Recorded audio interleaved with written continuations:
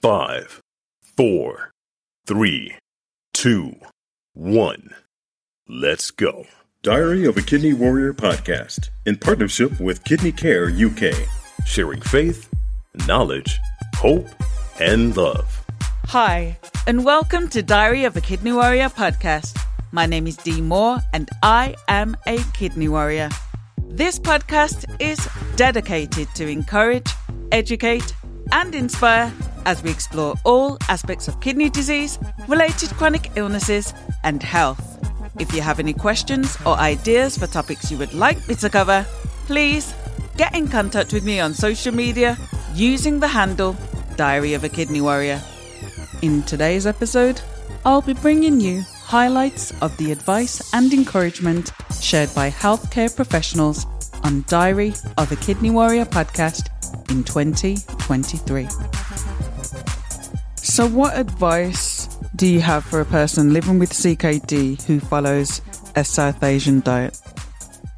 The main thing I'd like to say is that you can still have a really healthy, balanced, low salt and enjoyable diet if all the food groups are balanced as well. And by food groups, I'm talking about carbohydrates, I'm talking about proteins, dairy, fruits and vegetables.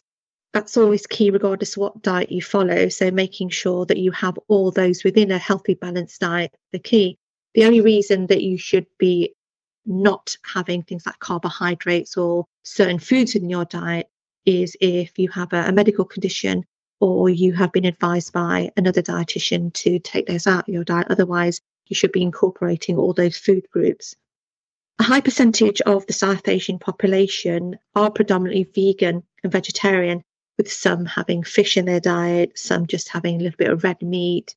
But the red meat is often taken with vegetables as well. So the amount of meat that's intake within the South Asian population isn't as high as most people would ordinarily think.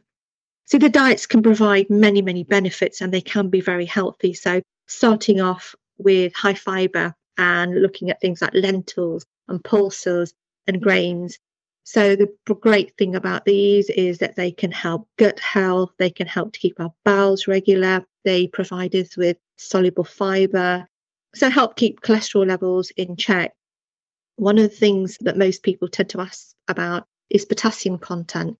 So when we look at sort of dried pulses and grains and lentils, yes, they do contain potassium. And one of the ways that we sort of say you can still have them, but keep the potassium on the low side, is when you have things like kidney beans and chickpeas, try not to use the dried version where you soak them overnight and then cook them, say maybe in a pressure cooker or boil them. Use the tinned versions. It's one of the best ways of having those pulses within your diet, but also having them at reduced potassium levels. So potassium is water soluble. So when they're canned and they're tinned, quite a lot of the potassium is actually removed when it kind of sits in water. It kind of drifts out. So it's water soluble. It will come out. So although you don't remove all of the potassium, it will be at a much reduced amount. So drain away that water, drain away the fluid that's in there, and you're just left with the beans, and you can use those within your cooking. So if you are concerned about potassium levels and you still want to enjoy lentils and beans, that's a really good go-to. What is your final word of advice and or encouragement for someone listening who is living with both CKD and sickle cell? I mean, the final encouragement is that you can live a normal life with your sickle cell disease. And even on top of your kidney disease, you can also live a reasonably normal life, go on holidays, you do all the things every person would do. But the key thing is that you have to work in partnership with your healthcare providers and also be sensible with different things, your lifestyle and all that. But you can do every other thing. Everybody does, and enjoy your life.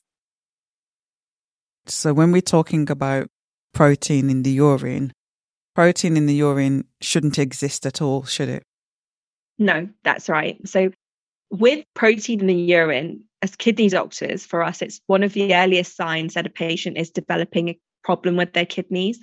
So if, for example, your eGFR is normal and you've got protein in your kidney, that still needs to be investigated and looked at a little bit further. So it's interesting because especially for patients with diabetes, who are probably the biggest group of patients with CKD in primary care, that protein leak will start many, many years before the EGFR starts to fall. So if you're just relying on EGFR, then you're picking patients up a little bit too late. We want to be picking them up earlier, as soon as they start to leak a little bit of protein in their urine. What final words of advice, stroke encouragement do you have for the listeners? Well, I'd like to pick on something that you just said, which is really great. I love that word future-proof, because that really sort of encompasses what this campaign, Save Your Vein, is about. It's about future-proofing those veins, because as you say, a vein can be your lifeline if you're on dialysis.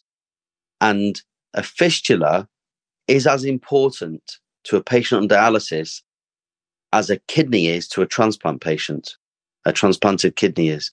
So on that basis, it's about future-proofing. And remember, I like to use the word super vein for a fistula, and that super vein is going to be your lifeline. And by following the rules of vein preservation, you are only helping yourself for the future. So, in closing, what final piece of advice and encouragement do you have for the listeners? I would like to say to everybody, like I say today all the time, kidneys don't shout, but kidney disease is common. And I think if you've got a family history of kidney disease, if you've got diabetes, if you've got high blood pressure, and you have some of these little things, they don't come together. They don't come all the time. Sometimes they just sneak in and come out. All these symptoms that we've just been discussing. Go to someone and say, what's going on with me? I'm worried because there is family history. I've got diabetes and I'm having this. How are my kidneys? How is my kidney health? So look after yourselves and look after your kidneys. So, Dr. Sam, what is your final piece of advice or encouragement for the listeners? I would basically advise people not to lose hope. There are certain things that we can do for people in order to help them along their journey. And that's where they can come and speak to us whenever they're free to do so. So there is lots of things that patients can do to help the needling procedure. I think, if I remember rightly, but Dee, you'll probably know better, often you will get asked when you have a new fistula or a new graft to do exercises on that fistula or graft. And I think we talked about this in the last podcast. And actually, those exercises are really important to make the fistula or graft as good as it possibly can be, so that when we come to put needles into it, it's not small, it's not difficult to get the needles in, but we can get them in much more easier. It makes our life easier in terms of the people putting the needles in, but it also makes it a lot easier for you guys as the patients, because it means that if the needle insertion is easier, it's less painful, it's less traumatic, it takes less time, all of those sorts of things. So that's one of the things that you can do. It's also very important, we've talked about the risk of infection. So it's very important to keep your fistula and your graft clean in between dialysis sessions.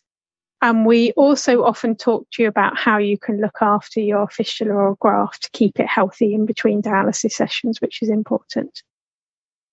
But then also as well, one of the things that can be really helpful from my perspective as a hemodialysis nurse is if you as a patient understand how is the best way to needle your fistula, it can help me when I'm putting the needles in.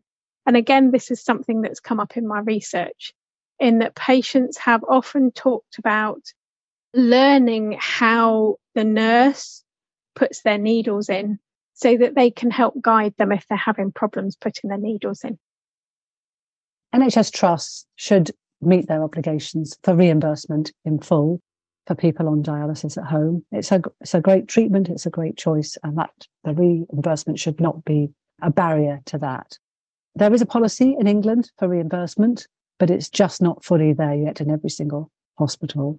There's a policy, and there's some stuff going on in Wales, which is great, which means that people do get quite a reimbursement, but they perhaps need more for that to keep the rooms warm while they're doing the dialysis. And in the rest of the country, in Northern Ireland and Scotland, Kidney Care UK are working to kind of uncover the differences in the way people are getting their repaid or not getting repaid in different units. So we're working hard on that. We talked about our surveys that you all helped with. So keep telling us what's going on in your part of the world. Keep sending us your questions. We have a brilliant team of patient support and advocacy officers who can help you. And just keep going in there as well, because there is progress on this form of reimbursement. And when we work together to tell policymakers what you're going through, it can hit the mark and it can start to make change. But there is still a lot more to do. And we'd like to do that together with everyone who is undergoing kidney treatment. What final word do you have for the listeners? Prevention. Catch everything quick. Check on your feet daily. Moisturize. Foot care. Comfortable footwear. Your feet will always let you know what's going on, whether you want to listen to them or not. They will tell you what's going on. Do you have a final word for the listeners? I think in general, it's just being aware that occupational therapy exists and what it can do, because as I said, it is a growing area in renal, and I think we should be asking for these services. And if we don't have it available in our area, then asking why not and trying to show that there's a need for it. Because I think going back to the Royal College of Occupational Therapists, they have a report that they released a few years ago that was called Living Not Existing. And I think that really sums up quite nicely what we're aiming to do. We want somebody to have a life that's full, meaningful, what they want it to be. We don't want people just surviving day to day. We want it to be a full and healthy, holistic life. So it's about knowing that we're here, knowing what we can do to help you, asking for a referral, asking what's available in your area. And if it's not available, asking why not, and trying to build that momentum to show that there's a need so that we can grow this and provide this service to everybody and hopefully help everybody to live the best lives that they can, really. Prevention, I know, is your passion. And so I wanted to ask you, how can people prevent kidney disease? There are preventable causes of kidney disease, and there are also causes that you can't do much about. On the prevention side, all of us should drink enough. We need to flush our kidneys. That statement is not a hoax. It's real. We need to drink enough. Like I always say to people, how much do you need to drink is your weight in kilograms multiplied by 30. Okay? That's what the dietitians say. They say 25 to 35, but I just take 30 from the middle. So try to drink enough of water. I'm not meaning alcohol by any chance. I'm saying water. And just remember as well that if you are coming from a family where there is kidney disease in the family, you may need to be checked as well. If you have got high blood pressure, and you know you've got high blood pressure, you should be taking your tablets. If the one that you are on doesn't work with you, you can go back to your GP and ask them to give you another one. So you can actually change things that way. If you are diabetic, 42% of diabetics, it doesn't mean that you are doing things wrong or whatever, but 42% end up having chronic kidney disease.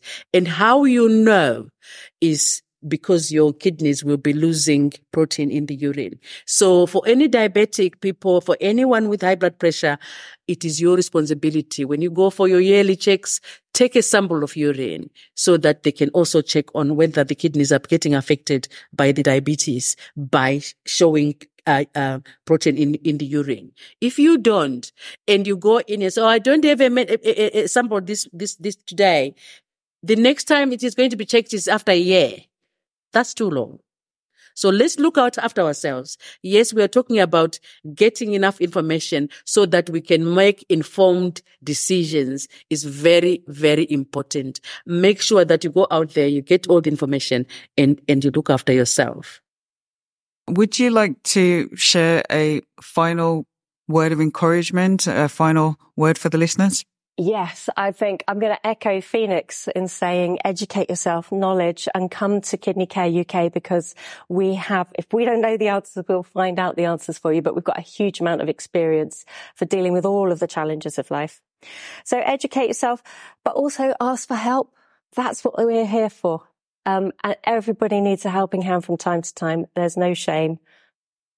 Let us walk alongside you. What final word of encouragement do you have for the listeners and the viewers? I can't emphasize enough. The earlier you know your options in terms of transplantation, but also choices in terms of dialysis, the earlier you know your options, the more you are in control as a patient. We say empowerment, but it's all about getting control back over your life, isn't it? And we're there to support, and we're there to support within the healthcare system, but there's huge support in Kidney Care UK and other organizations that really stand next to the patient and, follow the patient, the person with kidney disease in their journeys and support them where they can. There is an awful lot, but people just need to know where to find it. I think that's a theme of the whole podcast, hopefully. I think my encouragement is very much to echo what you set out to do and achieve with the Kidney Warrior podcast. And that is, a diagnosis of kidney disease can be a devastating thing. The burden of the disease can be incredibly high, but it doesn't own you. You make the choices about your life. Challenges come. And I think if we can play our part alongside people like you to empower people to make the choices that they're entitled to in their life, to take control of their lives, and for healthcare and everything else to fit around the individual kidney patient and their families. If we can just do one small thing to make that a reality, then I think we'll have made a small difference. I think there's a saying in the charity world that the charities are often too quick to say we change lives. I don't think we change lives. I think people change their own lives. And I like to say that we're here to help in any way we can to help them change their lives. Thank you for listening to Diary of a Kidney Warrior podcast. And don't forget that you can contact me on social media using the handle Diary of a Kidney Warrior. Please do subscribe to the podcast, and please do tell a friend. New episodes of this podcast are released every other Monday. Until next time, take care and choose to live. Diary of a Kidney Warrior, sharing faith, knowledge, hope, and love.